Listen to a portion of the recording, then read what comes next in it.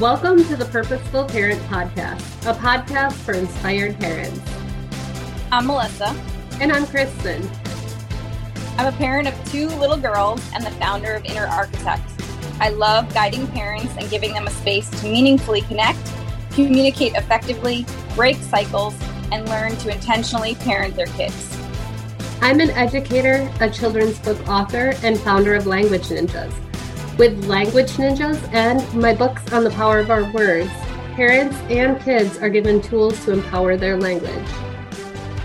On this podcast, we are highlighting parents and educators who are choosing to mindfully show up differently for kids.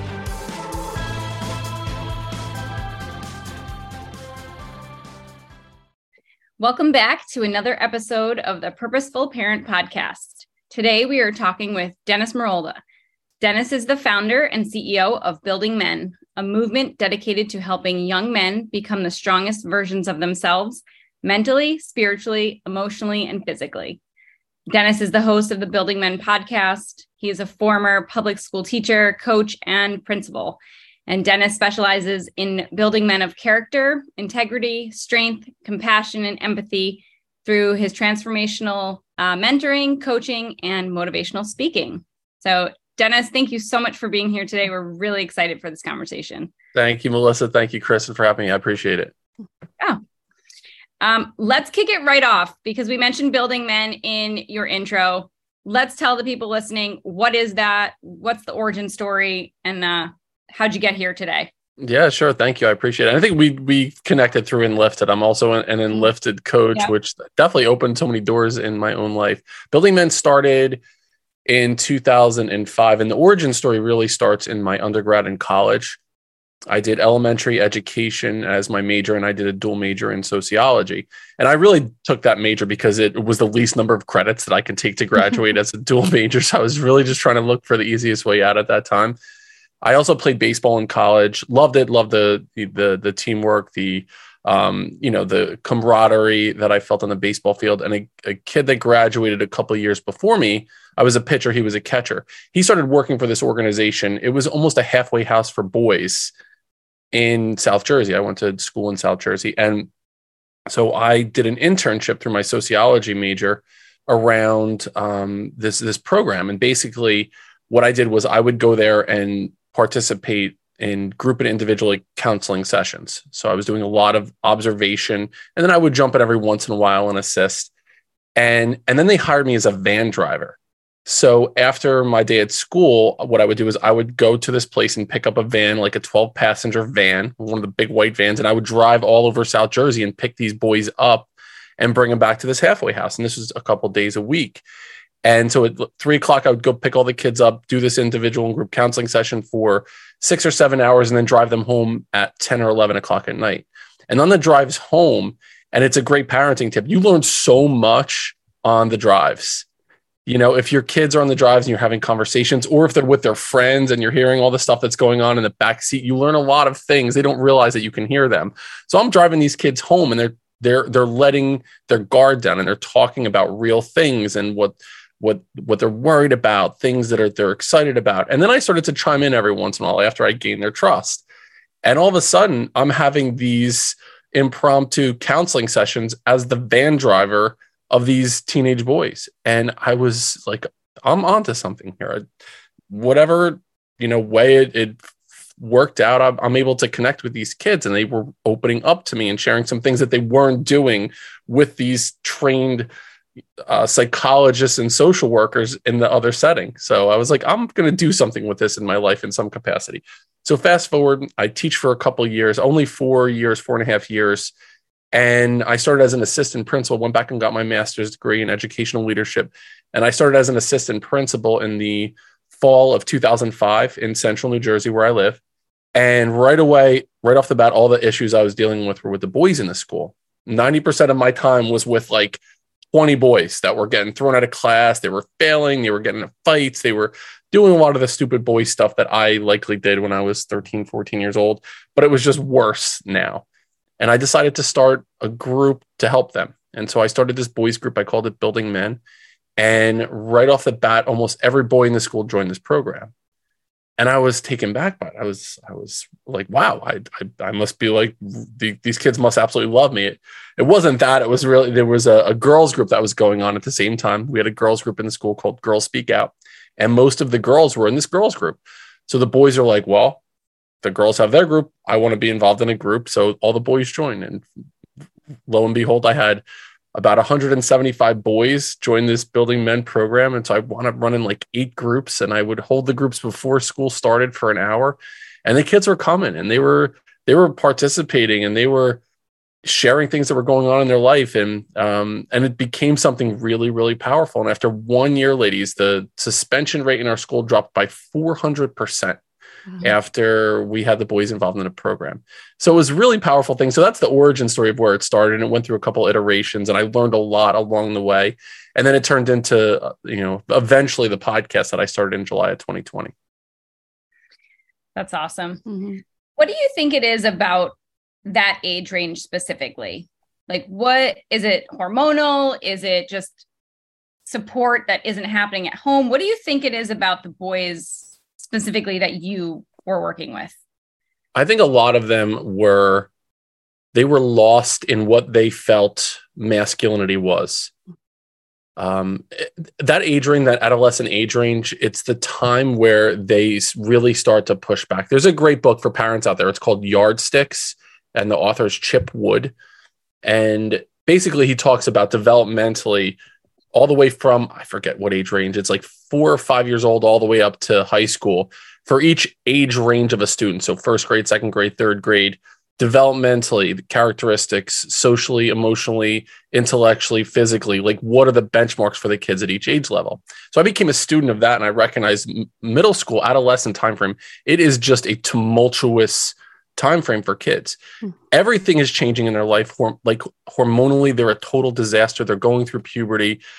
Their social groups are changing. They recognize that it's not cool for them to hang out with their parents anymore. So they're developing the sense of self, but they really have no clue who they are. So their idea of identity, it's very, very morphed. And especially now, I mean, we didn't have social media back when I started the program. It was in 2005. So it was before social media really took hold. But the boys thought about masculinity, and it was basically how I was raised by my father as well.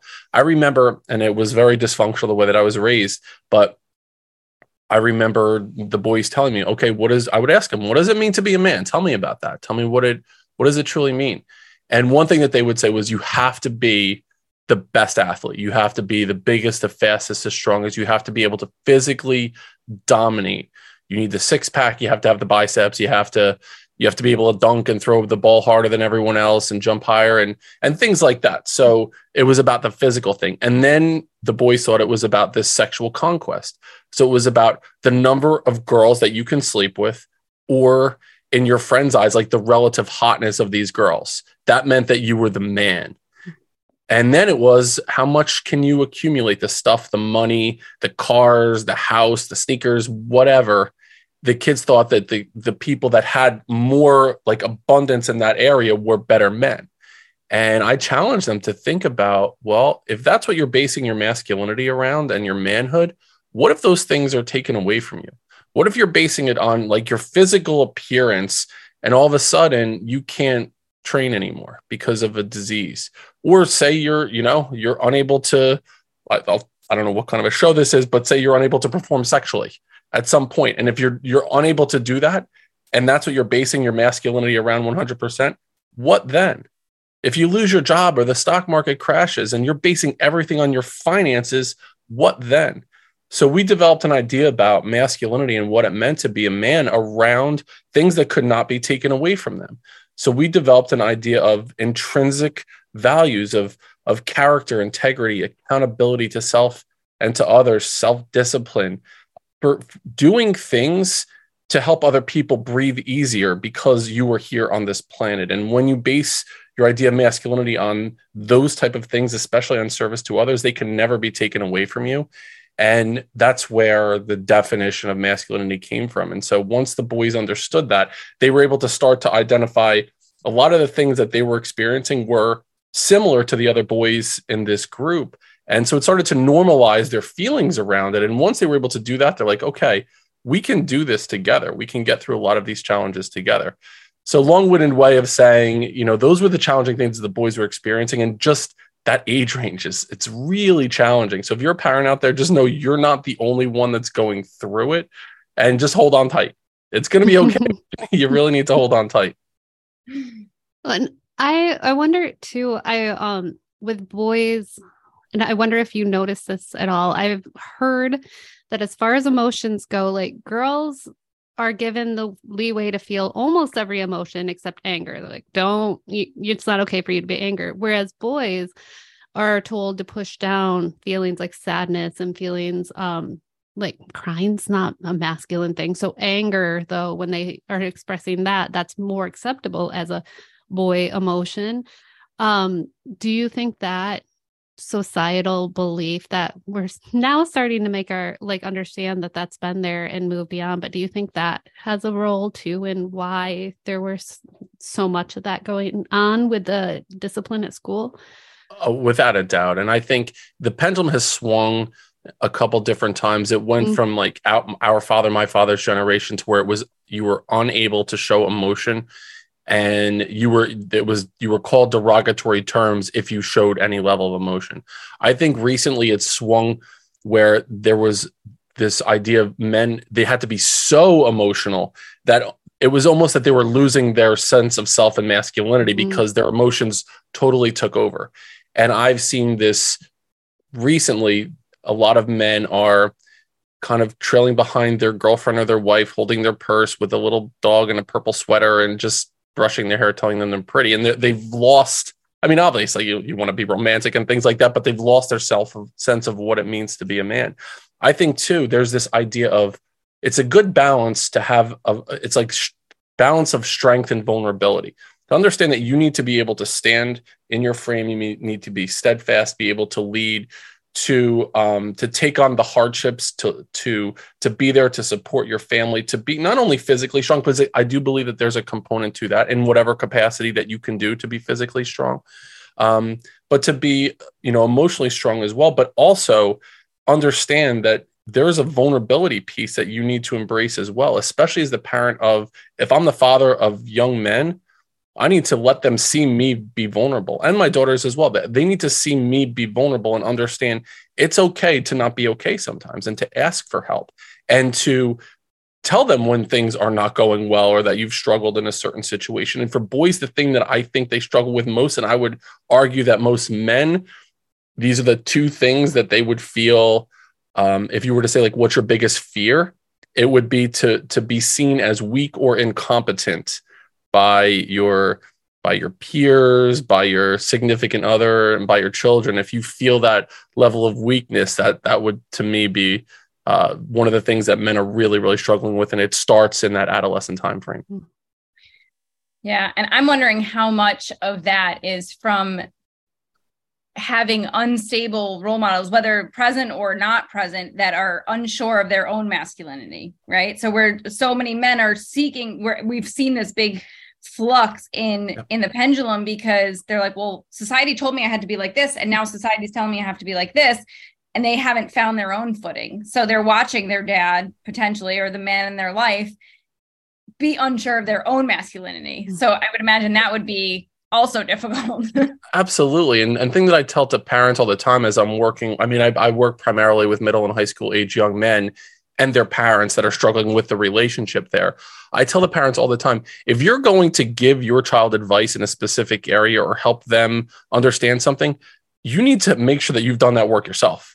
Like, don't go out into the storm without having never gone out into the storm before. You have to, you need to walk that first to be able to lead someone on that path. And if you haven't done that yet, do that work yourself, or enlist the help of other people who have done that.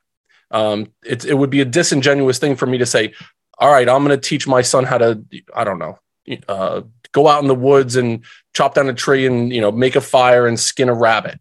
And I've never skinned a rabbit before, and I'm going to go out and flummox through it or whatever. I would want my son to see someone do that. I don't know. That was a totally random thing to pick out there, but someone who has gone through that. So some type of mentor or coach that's gone through that experience, I could help them along the way. I think what happens a lot of times, especially with dads, an ego gets in the way, where if my son sees another man as this positive role model, then I'm not as good of a dad. I would argue that you're a better dad if you're recognizing that, listen, you have a lot of great strengths in your arsenal. There might be one or two things that you need assistance with. And how great for your son to see you reach out to someone and say, hey, listen, my son is struggling in this specific area. Can you help him? That communicates to me this level of vulnerability, but it also communicates a strength that you're able to go ahead and help your son access whatever he needs to be the best version of himself. Oh, yes. I love that. Yeah. We can't all be experts in everything. So find the people that do know more than you. So Dennis, tell us a little bit about what these, like the program that you started at school before and after school, what did that look like? Was it, they just came in and shared and it was just a safe space, or were you actually running through some sort of curriculum with them? Yeah. Thank you for the question there too. It's glossed over. I've done a ton of podcasts. It's glossed over when I said I started this program, and people are just like, okay, you've started this program, but what did it look like, sound like, and feel like? So I ran a couple different iterations of it, and it started with, it was before school. That was the only way I was really able to make it work, was a before school program. And I would set up the room in a circle. And so the boys would get there even early, and they would move the desks out of the way and set the chairs up in the circle. And there is power in a circle. There's power in that idea. So there is not a front and a back. There are no more dominant sides. Like, it is a powerful shape, and the wheel will go because of that, right? And so that's what we started out as. So set it up in a circle so everyone was able to see everyone else in the group. We started every single meeting with a handshake. And so once everyone was there, we stood up and we shook hands. So we had to shake hands with every other young man in the room. And when they shook hands, they would make eye contact and they would greet them by their name, and they would shake hands like they were going on a job interview, or they were meeting their girlfriend's parents for the first time. And we would talk about that. We would talk about not the Vulcan death grip where you're trying to hurt the other person, but you want to give a handshake to where someone it's a memorable experience shaking your hand. It's not a dead fish or a wet noodle handshake. So we talked about that. And so we began and ended every single meeting with that ritualistic thing. What was said there stayed there. We didn't use other people's names. We weren't talking about Becky or Mr. So-and-so. We wouldn't, unless someone was there to defend themselves or whatever, names were kept out of it. And unless it was something that was a danger to self or to others, that meeting space was sacred. So they felt confident that if we talked about something, it wasn't fodder for the lunch table that day. It was something that was held true. And they stuck to that. And there were some kids that didn't like each other that were in the group together. But when they were there, it was a feeling of this team, this camaraderie, this brotherhood. And then every single time that we met there, I brought something to the table. So there was some overarching idea or concept or lesson. So we would talk about the idea of responsibility. And that was one day. So a 45-minute meeting, we would talk about responsibility, what it meant to them. I would bring a couple examples of different things. It could be in literature. It could be something in pop culture. It could be something in sports. It might be a poem. It might be a book. Then we would talk about the idea of daily habits. And then we would talk about the idea of resiliency. And what happened as we went along was I let the kids start leading certain pieces of it. And we could talk about just developmentally, kids at that middle school and high school age range, they have 5 developmental needs that I feel it's really, really important. And for parents too, to make sure that you're meeting these needs for kids. And those needs are the need for autonomy, to feel like their voice is a part of the space, the need for competence, to feel like they are good at doing things, the need for fun.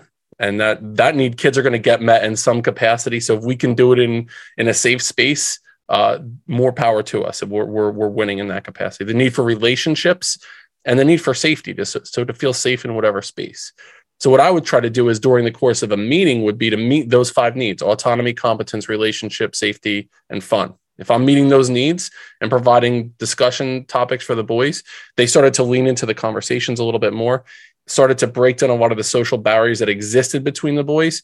And then they start talking about things that they're really scared about. or family dynamics that they haven't told other people. So it became this group therapy session with kids in, 7th, 8th grade. And these are kids that are now 29, 30 years old that I'm still in communication with. And it's really powerful to see how that community was built and established. And these kids are still talking to me about things that they learned when they were, 7th or 8th grade, which is so cool for me to say. That's really cool. And I imagine some of them have become parents themselves in this time. So are they sharing with you too what they've learned from you during that time and taking that into being parents? Well, a couple of the kids right now, and so the first group, 2005, the older group was 14 years old in 2005. So what is that, 17 years ago? So they're 31 years old, and a lot of them are having their first kid, and the kid's like 2 or 3 years old. So a lot of the comments that I've heard was, oh man, like I remember what I was like when I was like 13, 14 years old. I'm in for it. Do you have any advice for me when the kids get to that middle school time frame? But a lot of it right now is just sharing some joys that are going on in their life and just thanking me for being that safe space. A lot of these kids didn't have a father figure in their home, or their father figure wasn't one that was leading them down the right path. So they were seeing a lot of negative habits in their home life. And so being that mentor, that role model, that guide for kids that were going through something challenging, for me was a really, really powerful thing, and something if you were to ask me like my most impactful thing by far, it was Building Men, doing that in schools. Yeah. I mean, I just commending you for being able to create that space and like having them not go, because I mean, I was a teenager, I was an athlete, like going to football locker room, like they're talking shit about anything that's said ever. So the fact that you could have kids come and share those vulnerable moments and not have it be repeated in the locker room or at the lunch table, like that's a huge testament to you as a leader, but also to the safe space that was created by all of them. Like that's just so cool. I appreciate that. And the other thing that happened too was if they broke that pledge, they were calling each other out on it. And it wasn't like they're like, I'm going to go tell Mr. Morolda about this. They'd be like, yo, dude, you can't do that. Like, we agreed to this shit. Like, you like lock it down. You can't do that stuff right now. And these are kids that are like good friends. I would always do some type of activity and team building thing as well. So I would add that into the 45 minutes. And I remember at the very end, the last 2 meetings, we did a trust walk. And I had 14-year-old kids walking around Bordentown City with blindfolds on. And it's like busy streets. And I remember the people in the school were like, you're crazy. Like, this is insane. Like, it's not going to work. But it did. And they took it really seriously. Ceremonial type things. Like, I taught the kids how to tie a tie. I taught them how to change a tire. I taught them how to jump a car. Things that, I had to learn when my tire popped. Like, that's what I needed to learn. I was like, so I had kids in the parking lot jacking up my truck, learning how to change a tire when they're 13, 14 years old. It was illegal for me to do that. I definitely should not have had kids with jumper cables in their hands.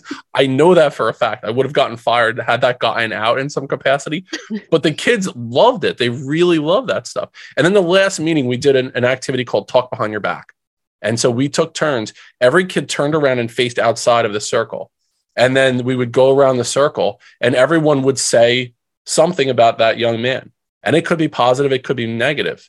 But they all had an opportunity to say something about them. And every single time the kids were just in tears. Things that it could have been, one kid was there for another when he didn't even realize it. Like, I was going through a really tough time. My parents were going through a divorce and you were there to support me. And I never told you how much that meant to me. And there were other kids who were like, listen, we used to be best friends. And now, like, you left me for this more popular peer group and it really hurt. And, I wish we could get back. And so those things were happening.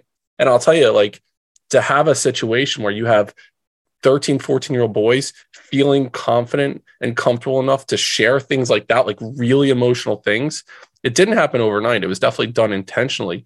But I would sit back and like, wow, this is really something. This is really, really powerful. So it gave that opportunity for the kids to do that. So I jumped in there to throw that in, but it's one of those memories that I'll never forget about Building Men. Yeah.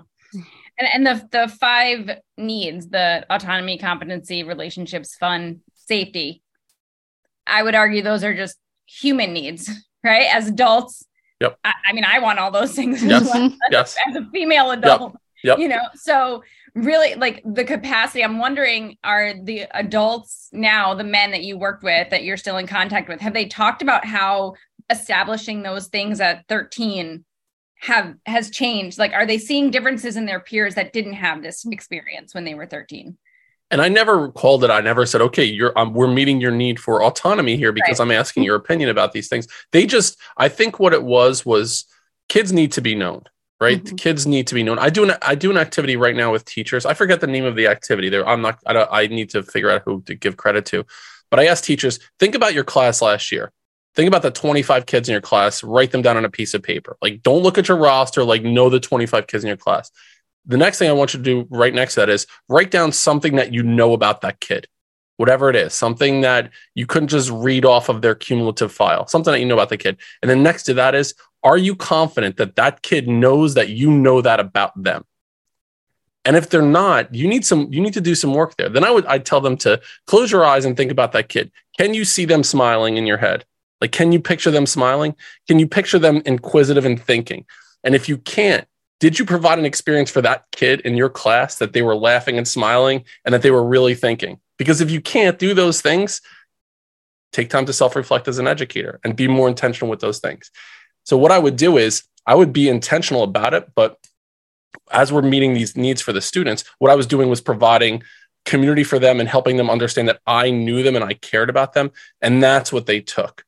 You know, they knew that I knew them and that I cared about them and I wanted to see them succeed. And I think that they took that understanding, recognizing that when they go into any environment, it could be workplace environment, it could be a personal relationship, giving of themselves to the other person and really leaning into conversations, being present and helping other people know that you know them. And I think that that's one thing that the boys were able to take away.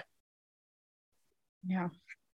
I'm like such a big fan. So like blown away by the work that you have done and that you are doing and the stamp that you're making on these boys' lives. It's just, thank you. Yeah. Really cool.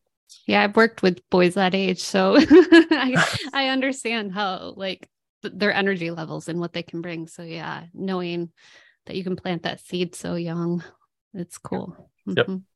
Now, if there isn't a program like this, because I'm guessing, I mean, I've never heard of anything in a school. I've been an educator and, you know, my kids have been around schools before. And if it doesn't exist for families and somebody's listening and they're like, I want to be able to start instilling some of these things. What are some things that parents can maybe do at home that they can start kind of doing some of the things that you were doing more intentionally than maybe they're currently doing? Right.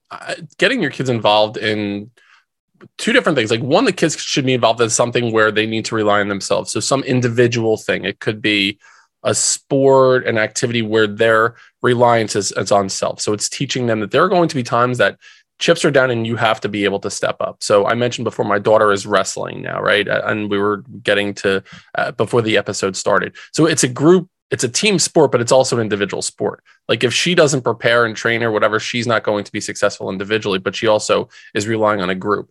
I would also say, get your kid involved in some community, team, sport, group, activity, something where they can be involved.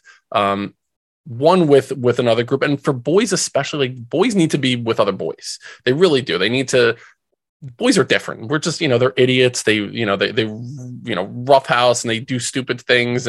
But there's that power in the community and going through things together and not have to worry about impressing the other sex during that time as well. So what I would recommend is, if there's nothing like this in your child's school, I mean, definitely have them reach out to me. I could mentor people through doing what I did. It's a little more challenging right now to get something like this started in the school. I feel like the social norms in a school prevent a lot of these things from going on. Schools that I'm working with right now, they're definitely more progressive in nature by having a boys group. They also have a girls group, and they have groups for LGBTQ or people that identify, students that identify in another capacity. But it is something where I think it's needed. I really do. I'll be starting up an online group for young men. I have a middle school group and a high school group. It'll be starting up at the end of February, beginning of March. It's called The Foundation, and it's a virtual group for young men. and it'll meet twice a month. So there's also that.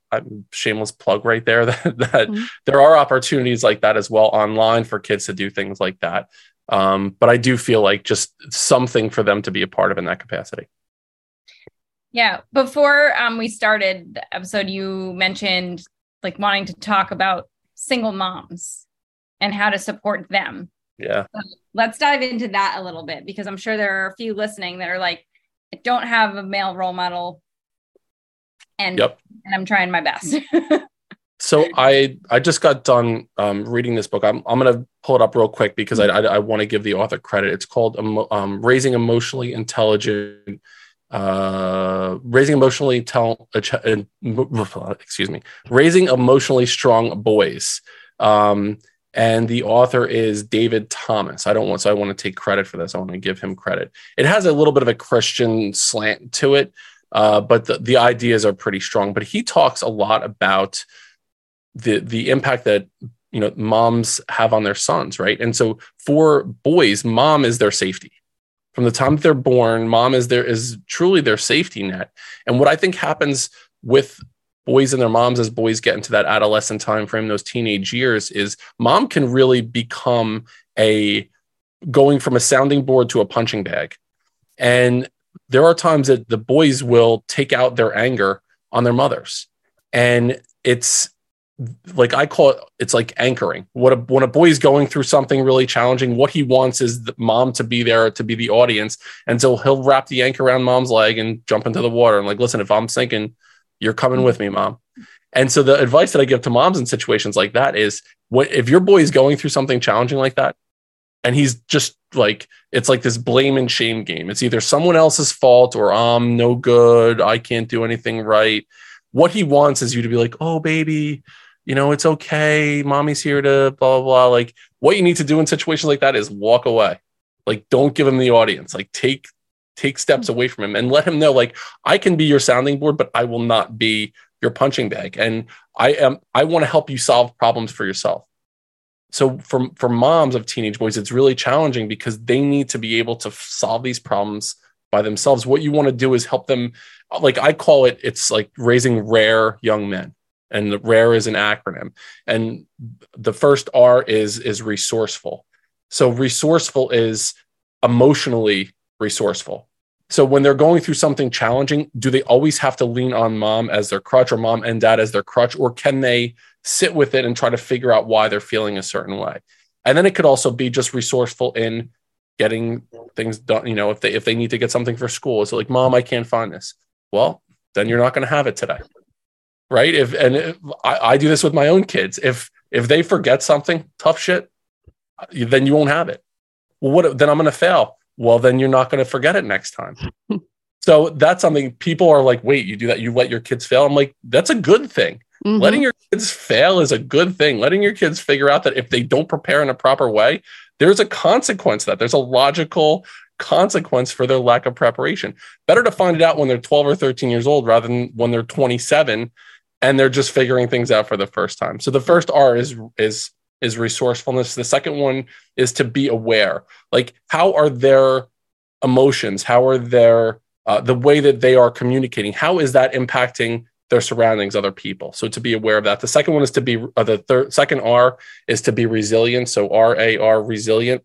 And that speaks for itself. Like, how do you handle things when the chips are down? If you fail, can you fail forward?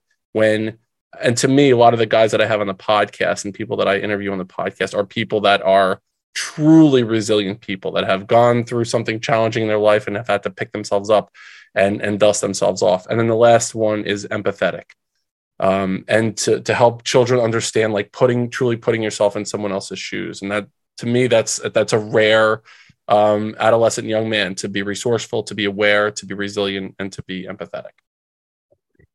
And what you said too with the mom, like the relationship with the mom, it's setting them up for the relationship in the future with a future partner. And so if mom is not being that punching bag and saying, hey, yep, and they're learning all those rare qualities, that sets them up for finding a suitable partner who will, instead of meeting all their needs and being like, oh, honey, do you need this? What can I do for you? Is instead an actual partner. Like, I'm here by your side. Yes. We're working as a team. So yeah, giving those tools to moms to help with their teenage sons really helps them in their future relationships.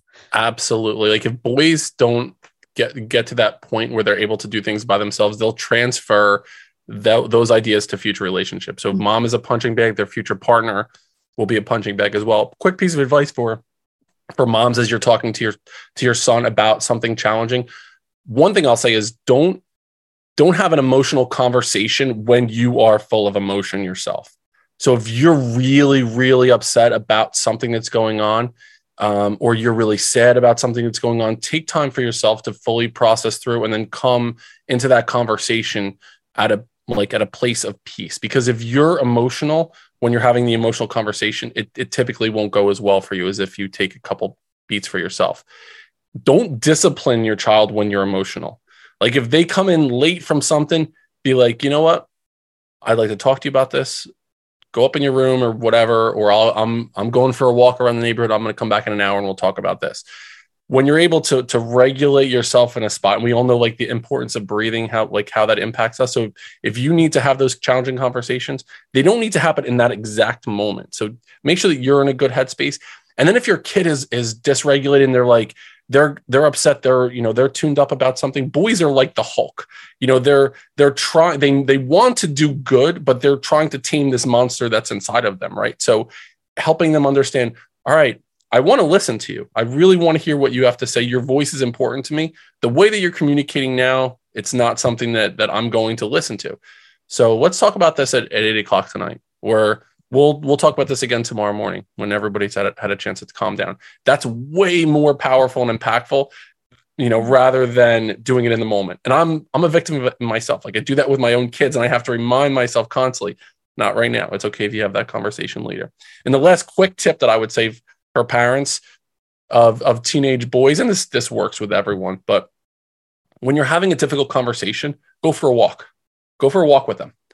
Don't have the conversation where you are sitting on opposite sides of the table. For them, that is a very confrontational posture, and they're going into the conversation to compete, to prove their innocence or to defend themselves. So what I recommend is go for a drive and have them sit in the front seat with you, or go for a walk around the neighborhood. This way you're both looking at things in the same perspective. And it sounds silly, but it absolutely works. When you're shoulder to shoulder with your kid and you're walking and talking about something, now they're hearing your voice and they're able to, even if they start getting upset, it's not like they're like, oh, they're going to think, or I'm crying right now or whatever. It's way more impactful if you go shoulder to shoulder and go for a walk with your kid as well. I think those are awesome tips. Yeah. As we wrap up this conversation, Kristen, you have any other questions? Anything we missed? Anything we want to make sure we talk about? We talked about such awesome stuff. Yeah, there's been a lot of great stuff. Yeah, I was just thinking about the last thing that you said about the shoulder to shoulder and how important that is. So yeah, just one more emphasis on that, because thinking about it too, like sitting across from somebody is somewhat like going to the principal's office. Mm-hmm. And so you're going to be immediately defensive. Like, what did I do wrong? And my husband and I have had some of our toughest conversations walking, and they've gone so much smoother. And I'm able to breathe through the tough parts a lot better when we're walking shoulder to shoulder instead of sitting across the table. So yeah, I just want to put a little more emphasis on how important that is and how it works so much better. Agreed. Mm-hmm. Awesome. Dennis, anything else you want? I mean, you dropped so many beautiful nuggets there. Any other things we want to make sure we talk about? Yeah, I mean, the podcast I have out, I release one episode a week. This past episode, the episode 173, I've done one a week for the last 2.5 years. Episode 173, it's called The Pillars of Masculinity. And what I did was I did a live event last year. It was the end of December, and I invited people that I've had on the podcast, and I said, give one piece of advice to a kid in high school right now. And I had 15 people send me a quick video, and of those video clips, I spliced them down to like 2 or 3 minute clips, and I put them together in a couple different areas. So it was about accountability, it was about purpose, it was about identity, it was about self-discipline, and it's really cool. So the podcast episode is out right now, but other than that, I've interviewed some really, really interesting people from all over the world, talk about their own journey and how they figured out what masculinity is, their journey in education. And then giving advice to young men and parents of young men who are pretty much the audience of the podcast. Awesome. I love it. Mm-hmm. Well, you're doing amazing work. Keep it up. Thank you. Yeah. We have 2 more questions, right? So yeah, sure. Yeah. The first one is, so other than going to Building Men and listening to the podcast, which I highly recommend, where else can they find you to reach out to you or to learn more about what you're up to? Sure. Thank you for the opportunity, by the way, to promote. So the website is buildingmen.io. And then on there, you can find out about my individual coaching that I work with young men. And then also the program is called The Foundation, which will be starting up in the beginning of March. And that is the online group coaching for young men.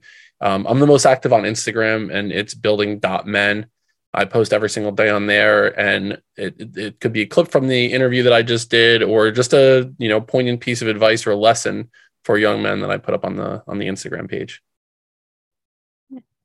And then what we also like to ask of each of our guests is, what is an actionable item or a piece of advice that you would offer to parents to, for you, how about in building young men? Actionable item. I love this. So the last episode the last question I asked at the end of every podcast episode is, what's one thing that someone could do right now if they press pause that will change the trajectory of their life? And I've had 170 something different answers every time I ask that question. So I love the opportunity to share. I think the thing is for parents is, you're doing the best you possibly can. It's really, really hard being a parent. There's a ton of books out there, but no one has ever met your child, and they've never walked in your shoes, and they don't have your set of circumstances and life experiences and your trauma and your triggers. But so I would say, one, give yourself some grace and understand that you're doing the best that you possibly can. To understand that your past experiences, your traumas, they're not your fault, but they're your responsibility to deal with, so those things are not perpetuated. And then it's your privilege to overcome those things so that your children don't have to go through something similar. So I would say, give yourself some grace, understand those types of things. And then if you need help, reach out to someone who might have experience in the specific area. Like I mentioned before, it's not a sign of weakness to reach out to someone for help. I mean, for my own kids, not only, do they have their individual coaches, like they're in programs to help them become the best versions of themselves, because something that you hear from mom or dad, you could be telling my kid the same exact thing, but it just hits a little bit differently when they're hearing it from another voice. So it's okay when you reach out to someone for assistance. And hey, if you don't know how to change a tire, maybe learn how to change it together. Exactly. From somebody who knows how. Yeah. Well, thank you so much for this conversation today. That was awesome. Thank you very much. I appreciate the opportunity.